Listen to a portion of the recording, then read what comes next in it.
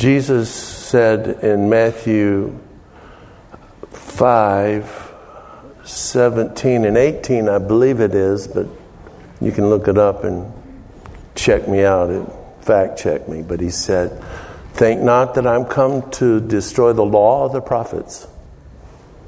I am not come to destroy, but to fulfill." And he says, "And I say to you that not one jot or one tittle shall pass from the law until all be fulfilled."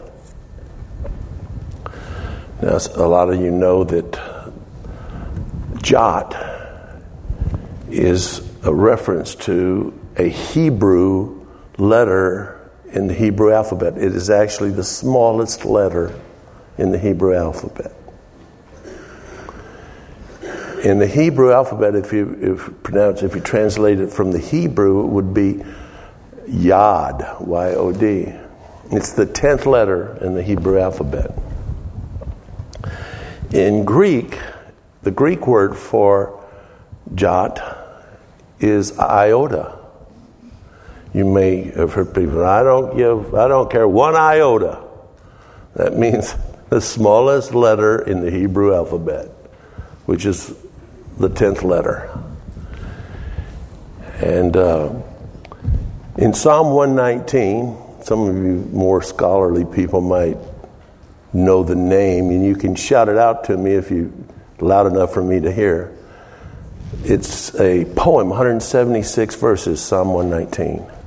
In its poetic fashion, and the way that it was written in the Hebrew is that every 8 verses, the first 8 verses, start with the first letter of the Hebrew alphabet, which is Aleph.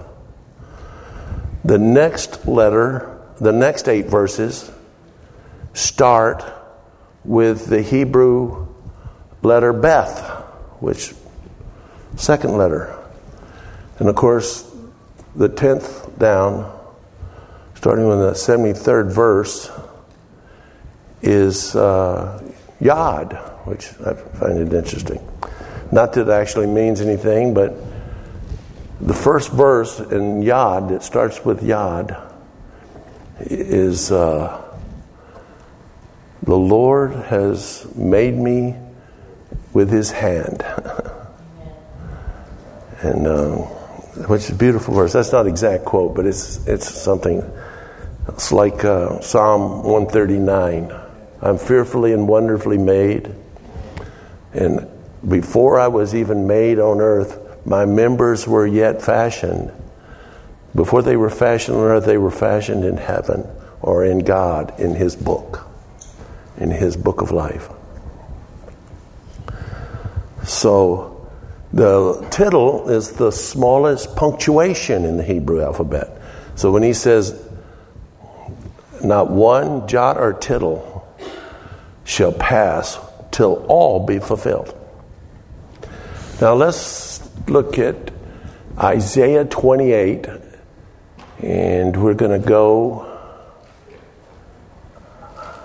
for a while. Probably about the 14th, 15th verse. Isaiah 28. Very interesting book. Isaiah. I was just listening to a sermon by Ravi Zachariah.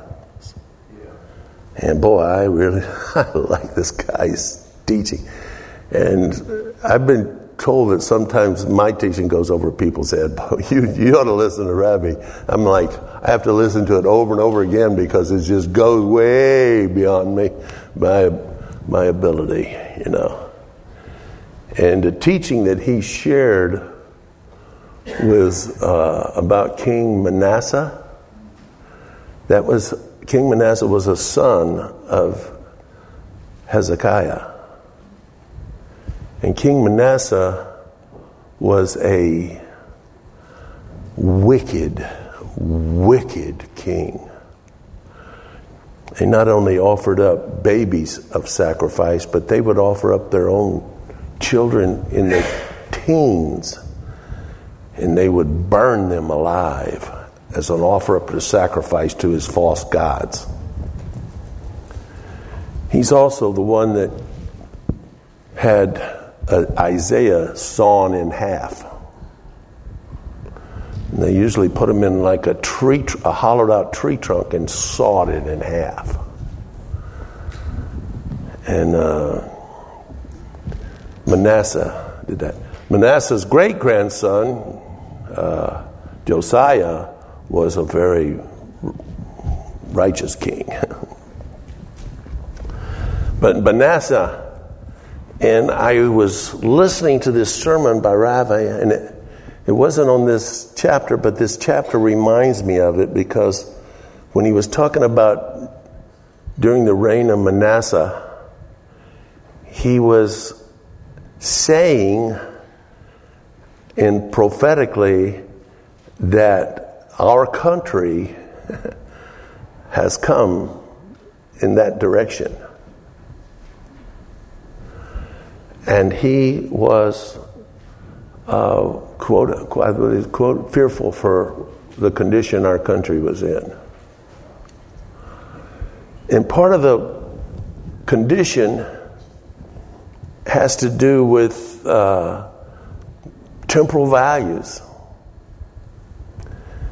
And we're going to hear a lot of that in this book. Isaiah's written. It's no wonder Manasseh had him sawed in half, because he didn't like what he was saying. And this is so much you can hear it. I know you can get lost in this. I can get lost in it. There's quite a few good. I didn't say verse 14. I said we're going to go till verse about 14 or 15. Go back to verse 1. Okay. Woe to you, the crown of pride. Does that sound like our country? And it's going to be like you had it all.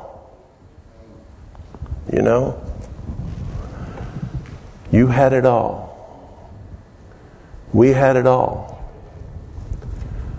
Woe to you, the crown of pride, to the drunkards of Ephraim, whose glorious beauty is a fading flower. You know, the alcohol, the drugs. And it was just symptomatic. It wasn't specifically talking about drunkards. It was talking about drunkards on the things of the world. It says, which are on the head of the fat valleys of them that are overcome with wine. Behold, the Lord hath a mighty and strong one, which as the tempest of hail and a destroying storm, as a flood of mighty waters overflowing, shall cast down to the earth with the hand. You know, the Bible talks about the saving strength of his right hand. As a person who was somewhat of an athlete at one time, when you get faced with your arms not quite being as strong as they used to be, that is a temptation for us as men to feel we're not much of a man anymore. We don't have a strong arm. You know. And God says in many places, one of the places in Revelation 1, it says, he who holds in his hand the 7 stars. Wow, 7 stars in one hand. And the saving strength of his right hand. Well, here is one that is suggesting that there's a rebuke in his hand as well. Behold, the Lord is a mighty strong one. No. I'm starting that verse over again. Which as the tempest of hail and destroying storm, as a flood of mighty waters overflowing, shall cast down to the earth with the hand. The crown of pride, the drunkards of Ephraim, shall be trodden under feet. And the glorious beauty which is in the head of the fat valley. In other words, the fat represented, prosperity and the fat of the land. And it says, shall be a fading flower, and as the hasty fruit before the summer, which when he that looketh upon it seeth, while it is yet in his hand, he eateth it up. And this is kind of like the sermon that Rabbi Zacharias was preaching about America. Next verse. In that day shall the Lord of hosts be for a crown of glory, and for a diadem of beauty unto the residue of his people. In other words, he's not without reaching out with salvation. For the spirit of judgment to him, and sitteth in judgment, and the strength to them that turn the battle to the gate. But they also have erred through wine, and through strong drink are out of the way. The priest and the prophet have erred through strong drink. They are swallowed up of wine. They are out of the way through strong drink. They err in vision. They stumble in judgment. For all tables are full of vomit and filthiness, so that there is no place clean. Whom shall he teach knowledge? Whom shall he make to understand doctrine? Them that are weaned from milk, and them that are drawn from the breast. Now here's the thing, and listen to here's an amazing principle of truth right here. For precept must be upon precept. Precept upon precept. Line upon line, here a little, there a little. For starters, this is one way that we grow in the Lord. It says in 2 Corinthians 3, it says, we with an open face, beholding as in a mirror, with an unveiled face, beholding as in a mirror, the glory of the Lord, are changed, that word change is that Greek word morphe again, are changed into the same image from glory to glory. Here a little, there a little, line upon line, precept upon precept. But the truth and the principle of this, it works both ways. And we'll find that out in a minute. For with stammering lips and another tongue will he speak to his people. I remember when, back in early 72, January, I had recently, however you want to look at it, gave my life to the Lord, received Christ, confessed him to be my Lord, got saved, rededicated my life because I had done that before.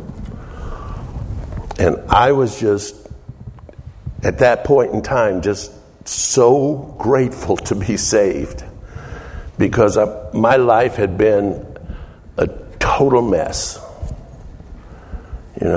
I worked at Teen Challenge for a couple of years, and it never ceased to amaze me that students would come into the program and start telling us how to run the program. And it always struck me. I said, tell me something. If you're so smart, how come it wasn't working for you before you came? If you got so much spiritual knowledge here, what are you doing here? Because if you don't know about Teen Challenge, it's a drug program. And it shocked me that they thought they could tell us how to run the place, And so I was on fire for the Lord, and it was just incredible. And every day was just an adventure, and every day was so exciting, and I was just so thrilled. And I was going to a full gospel church, and they told me, asked me, have you been baptized in the Holy Spirit yet? And I said, no, and I don't think I need it. And the judgment that I was making on that was, how could things get any better than this? And I remember a friend, some of you know this story, a friend of mine that became a friend of mine, young man, and I only knew him about 3 months, and I still remember him to this day. His name is Eric Havelock Bailey. And Eric Havelock Bailey says, in your testimony, you stated that you wanted what God wanted for your life. And I remember Kenneth Copeland used to talk about how if God wants me to have a rubber ducky, I want a rubber ducky. Now, he wasn't talking about rubber duckies. He was talking about, if God wants me, thy will be done in my life as it is in heaven. I want what you want me to have. And so Eric Havelock Bailey says to me, have you prayed and asked God if he wants to baptize you in the Holy Spirit? And I said, no, not really. And he says, I would like for you to consider that. And I said, oh, no, I'll do it. I'll pray about that. And as I began to pray about it, I began what I considered a spiritual yearning. And so I was talking to him more about it, and he went through the scriptures, and he showed me through the scriptures about the baptism of the Holy Spirit. And as you know, that Jesus himself at the age of 30, when he was baptized in water, he was also baptized in the Holy Spirit, filled with the Holy Ghost. And he said, the Spirit of the Lord is upon me, because he's anointed me to preach the gospel to the poor. Luke 4:18. And if he needed it, or if God wanted him to be filled with the Holy Ghost, I mean, he's the Son of God. What need would he have to be filled with the Holy Ghost? Well, apparently there was. So anyway, Eric Havelock Bailey goes through all these different scriptures. This was one of them. He says, in Isaiah it says, with stammering lips and another tongue shall he speak unto his people. Next verse, please. To whom he said, this is the rest within, and ye may cause the weary to rest, and this is the refreshing, yet they would not hear. Notice that they would not hear. He's going back to what he said in the first verses. Now, the interesting thing about this is when I actually got down and read this verse, I said, how is that? Let's go back to the verse before. With stammering lips and another tongue will he, that is God, speak to this people, or his people, or this people at the time he's talking about. How do they get that talking about being filled with the Holy Ghost and tongues? What he's talking about, tongues. So I don't get that. That's kind of stretching it a little bit. Until I found out that in 1 Corinthians chapter 14, I'm thinking about verse 35, but don't get me on that one. This verse is quoted by Paul and says it's about tongues. That's good enough for me. It was under the anointing of the Holy Ghost. That means God said it. So it doesn't sound like it's about tongues, but Paul says it is. And he quotes from it. And so with stammering lips and another tongue. Next verse again. To whom he said, this is rest. and wherewith ye may cause the weary to rest. And this is the refreshing, but not here. It is rest and refreshing. And I have found out that is one of the byproducts of tongues. Now there's a difference, and it's not precisely stated, but you have to think about it. There's a difference between one of the 9 gifts of the Spirit is diverse or divers kinds of tongues. That is a different thing than the prayer language tongue. Mainly we know this because we know that divers kinds of tongues was a manifestational gift, one of the 9 gifts, and required the interpretation of tongues in it for the body of Christ when they gather together. But Paul said this, I speak with tongues more than all of you, talking to the church at Corinth. Yet in church, I'd rather speak 5 words with my understanding. That's right there in 1 Corinthians 14. I speak with tongues. So what's he talking about? He's not talking about divers kinds of tongues, because that's in the church. So he's talking about when he prays. It's rest and refreshing. There are many other benefits. In 1 Corinthians 14, verse 2 and verse 4, it says this, that when we speaketh in an unknown tongue, we speak mysteries to God. Mysteries to God. And then verse 4 says, he that speaketh in an unknown tongue edifies himself. Edifies himself. Jude verse 20 says, you, beloved, build yourself up on your most holy faith, praying in the Holy Spirit. Now, we are to pray in the Spirit, and he says that's about tongues in 1 Corinthians 4. He says, howbeit I pray in the Spirit, but I shall also pray for an interpretation, and I'll pray with the understanding also. So he clearly is talking about in a language that you can't understand with your natural man. Somebody else might be able to understand it when you do it, but you can't. And so, he that prayeth in an unknown tongue speaks mysteries to God. It's like in Romans 8, it says, the Spirit, we don't know what to pray for as we ought. Paul again says that. God says that. Well, we do know what to pray for a lot, because there's a lot of prayers in the Bible. And in the Lord's Prayer, there's plenty of prayers in the Bible. But we don't know exactly what to pray for as we ought. But the Spirit knows, it says. And it will pray and intercede for us with groanings which cannot be uttered.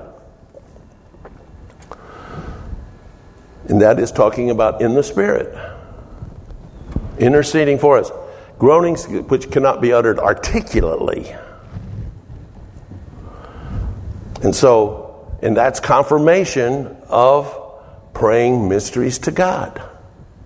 It's confirmation that the 2 verses are talking about the same thing. Just like he that prayeth in an unknown tongue edifies himself. You, beloved, build yourself up. Same thing. Build yourself up on your most holy faith. Praying in the Holy Ghost. 2 verses that clearly are talking about the same thing. And one says tongues and the other one says praying in the Holy Ghost. It's the same thing. So you can build this is not talking about patting yourself on the back, building yourself. It's talking about recharging yourself in the Spirit. So he that prayeth in an unknown tongue edifies himself. He that prayeth in an unknown tongue builds himself up. He that prayeth in an unknown tongue speaks mysteries to God. He that prayeth in an unknown tongue is the Holy Ghost interceding for us with groanings which cannot be uttered. He that prayeth in an unknown tongue, it's rest and refreshing.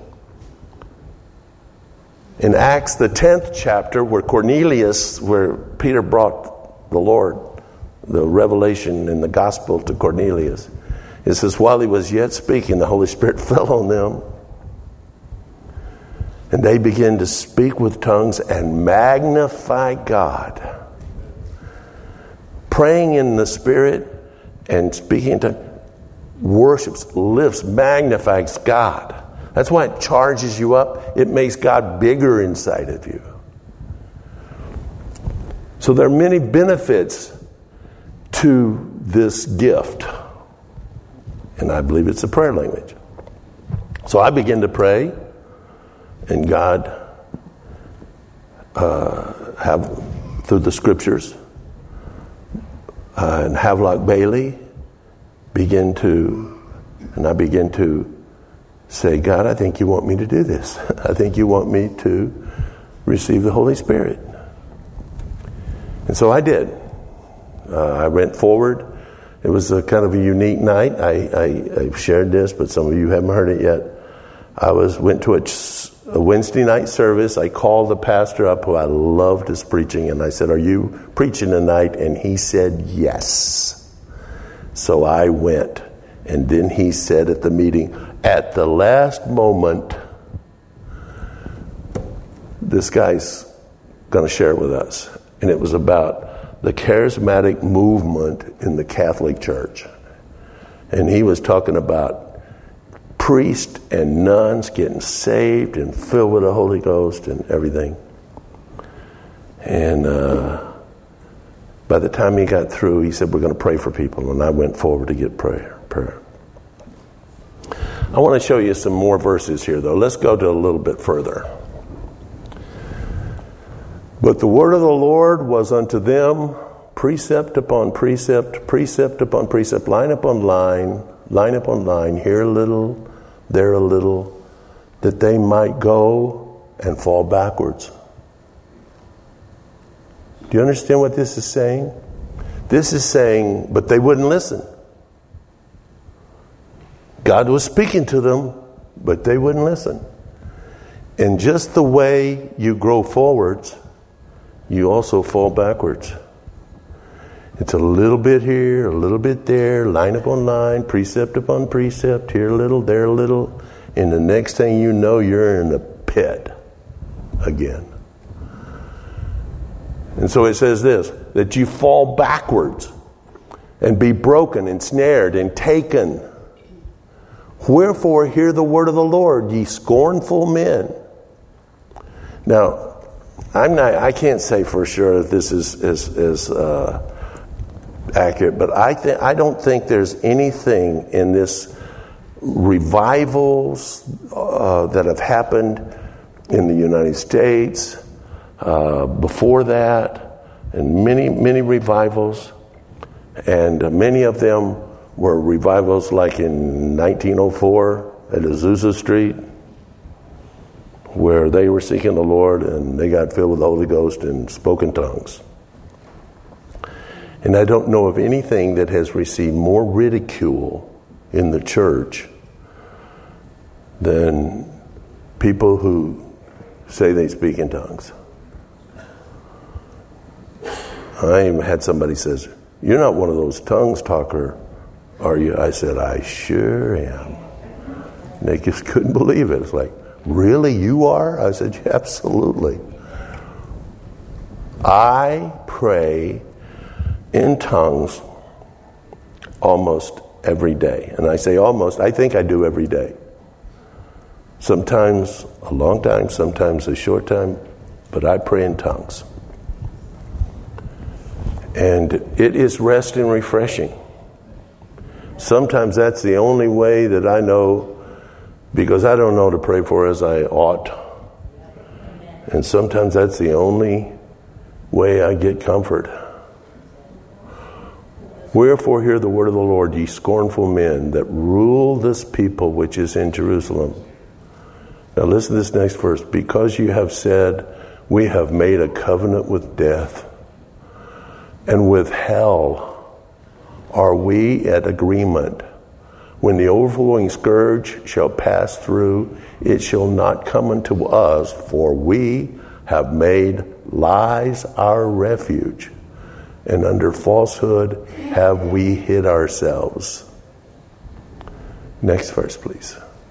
Therefore thus saith the Lord God, behold, I lay in Zion for a foundation, a stone.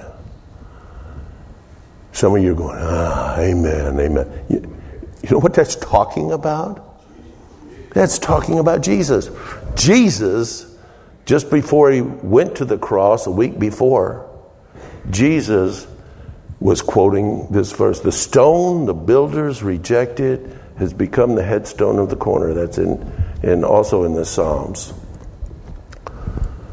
Psalm 28, I think. But it's quoted many times. It's quoted in Peter. It's quoted in the stone the builders rejected has become the headstone.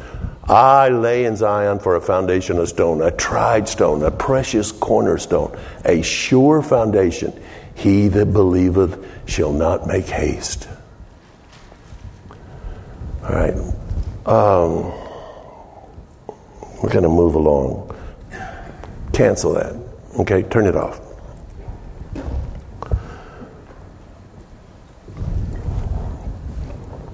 When Jesus said, not one jot or tittle shall pass from the law till everything be fulfilled.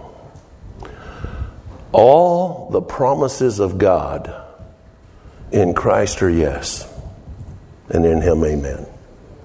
Word promise is a spin-off from the word that is also for gospel. Angelion or angelion. Euangelion or epangelion. Spin-off from the word gospel. It also says, and that's in 2 Corinthians 1:20.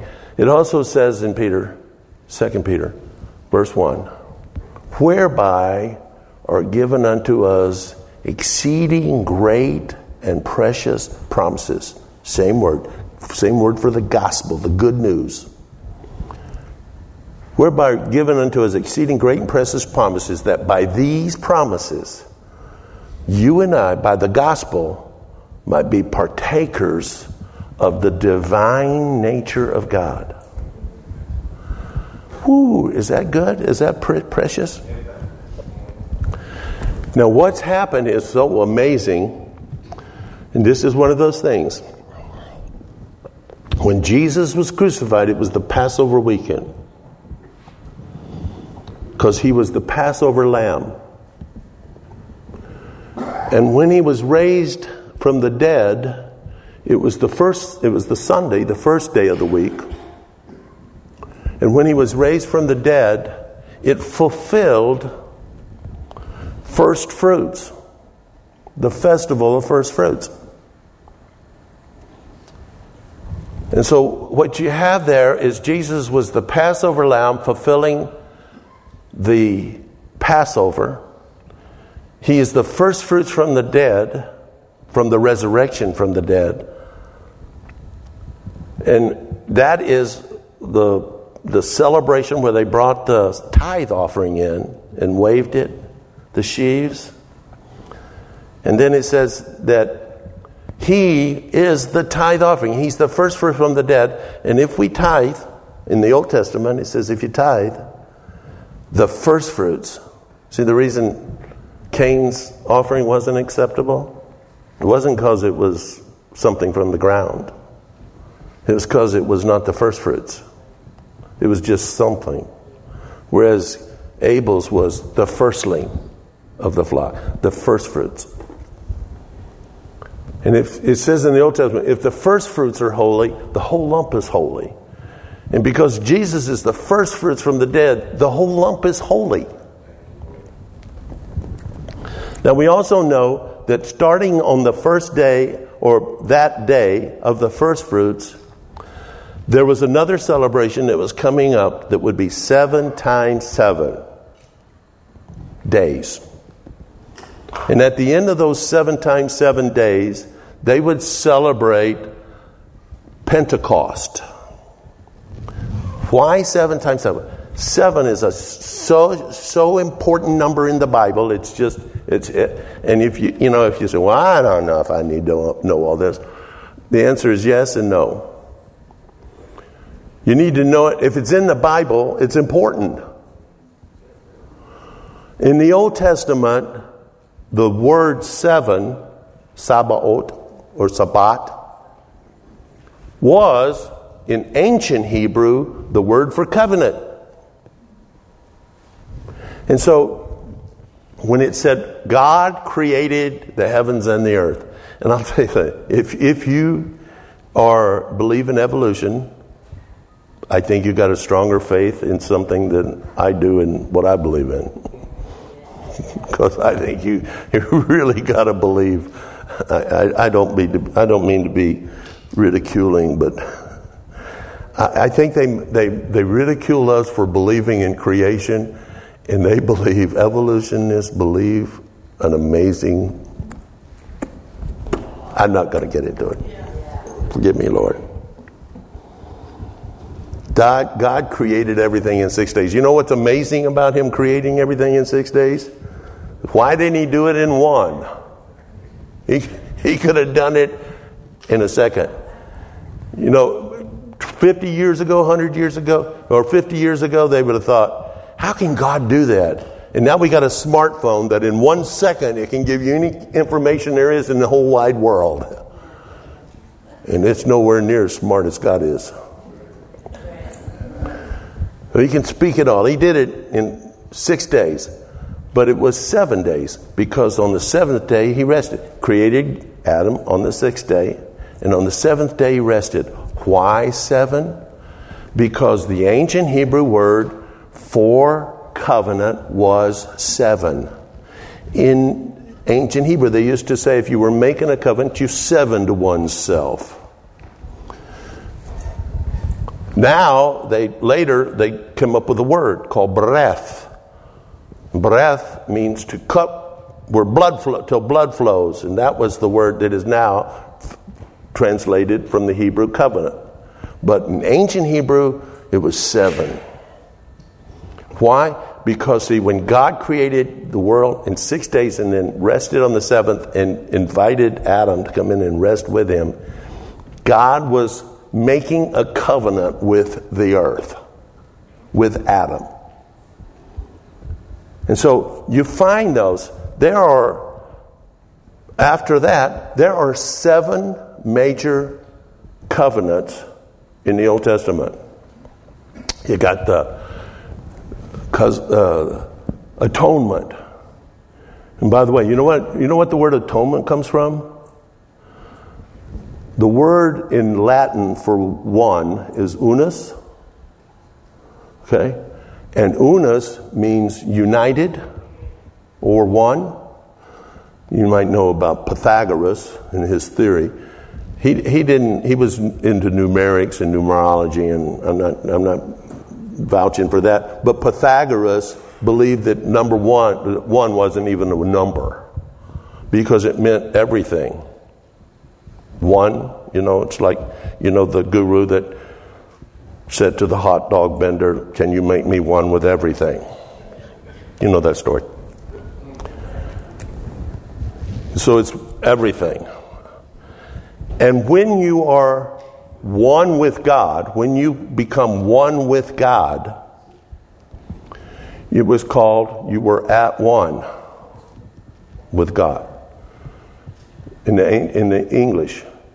And you know what at one is? Atone. So the word atone comes from 2 words, at one with God. So the Day of Atonement is one of the festivals. You also had the day of the Feast of Atonement. You have the Feast of Unleavened Bread. You have the Feast of the Passover. You have the Feast of Jubilee. You have the Feast of the Tabernacles. You have the Feast of the First Fruits. Which one have I forgotten? We have 7 major feasts that they would celebrate. There are 7 major covenants in the Bible. You start off with the Edenic covenant, the Adamic covenant, the Noahic covenant, the Mosaic covenant, the Davidic covenant. I think I left one of those out. And then there's the Messianic covenant, which is Jesus. So there were 7 major covenants in the Old Testament. There were 7 major festivals in the Old Testament. And if you take 7 times 7, that's 49. And that's what happened in the fulfillment of the Feast of Tabernacle, of the Feast of Pentecost. See, Jesus fulfilled everything. He fulfilled all 7 covenants, all the minor covenants, all the 7 festivals. All the promises of God in Him are fulfilled. And so on the day of Pentecost, it was a celebration of one more thing that Jesus fulfilled. Hello? 7 times 7. 7 is so prevalent in the Bible. You can't just say it doesn't mean anything. Even when John sees Jesus with 7 stars in his hand, and there's 7 golden candlesticks, and the 7 churches that are in Turkey that is talked about. That's why Jesus says, if your brother sins against you 7 times in a day, you need to have a covenantal attitude. He says 7 times 70. There are 7 times 7, 7 times 70. There are multiple 7s. All of it is fulfilled in Jesus Christ. And all of it was fulfilled on the day of Pentecost when the Holy Ghost, not all of it, but a great deal more was fulfilled on the day of Pentecost when they will all begin to speak with tongues.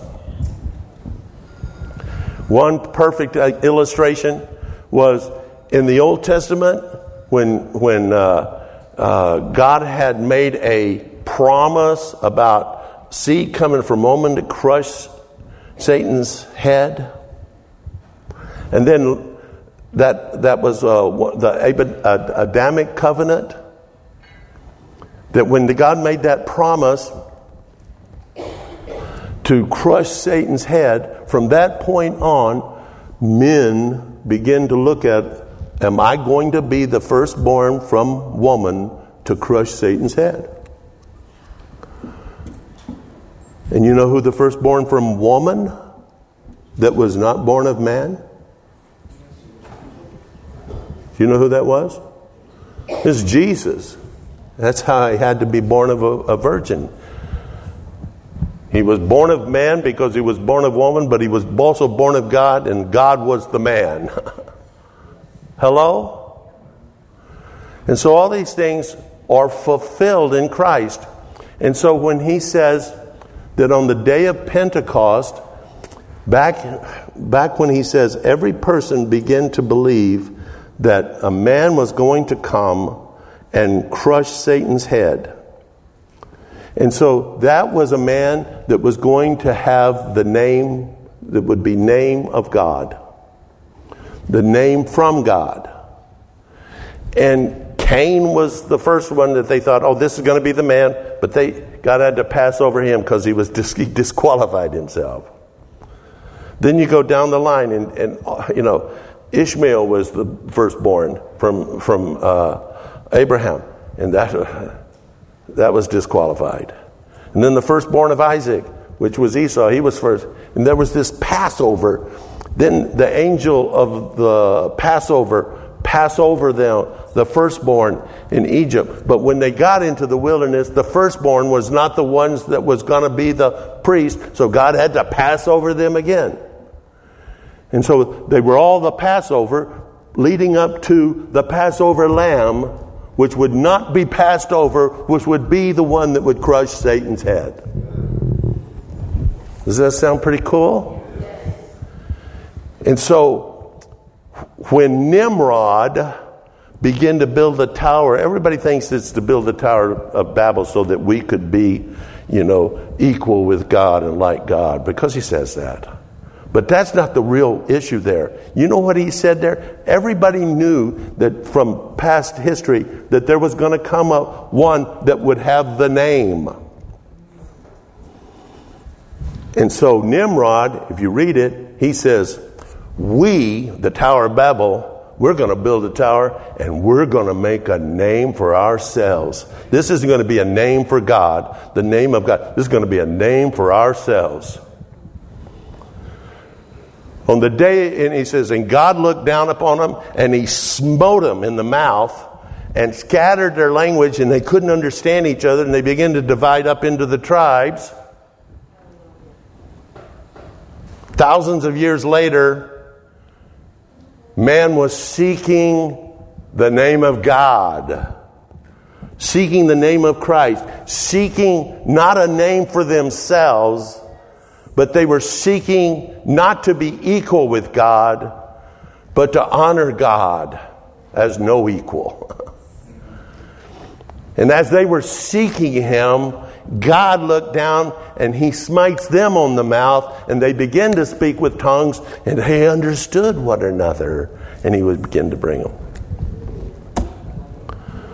So why? Because all the covenants, all the festivals, all the Word of God, every jot, every tittle was fulfilled in Christ. And now the church was born to be sent out in the power of God. Jesus says, but as many as receive Him, to them give He power to become the sons. He gives them power to become the sons of God. That word power is actually exousia. It means authority. But when the Holy Ghost came upon them, they got power, dunamis. And you see, the gifts of the Spirit are so that we can reach out in the name of Christ. He is the name. He is the Shem. He is the Sem, the name above all names. And we can reach out in the gifts of the Spirit, just as Jesus on the earth, when He was filled with the Holy Ghost, the Spirit of the Lord was upon Him, and He caused Him to be anointed to preach the gospel to the poor, to set at liberty those that are bruised, to open the prison doors, to heal those that are bruised and brokenhearted, to open the prison, to heal the blind eyes. And that's what God wants to do through His body that is now on earth, because He wants His body to crush Satan's head just as He did when He was on the earth, in His name. Hello? Amen. And part of that is speaking in tongues. And part of that is worshiping the Lord in tongues. And there's been nothing that has received more ridicule or criticism than that. Kind of makes you wonder if it's pretty important. Hello? Jesus said this in the Sermon on the Mount. It says, if your son asks for a loaf of bread, would you give him a rock? He said, if your son asks for a fish, would you give him a serpent?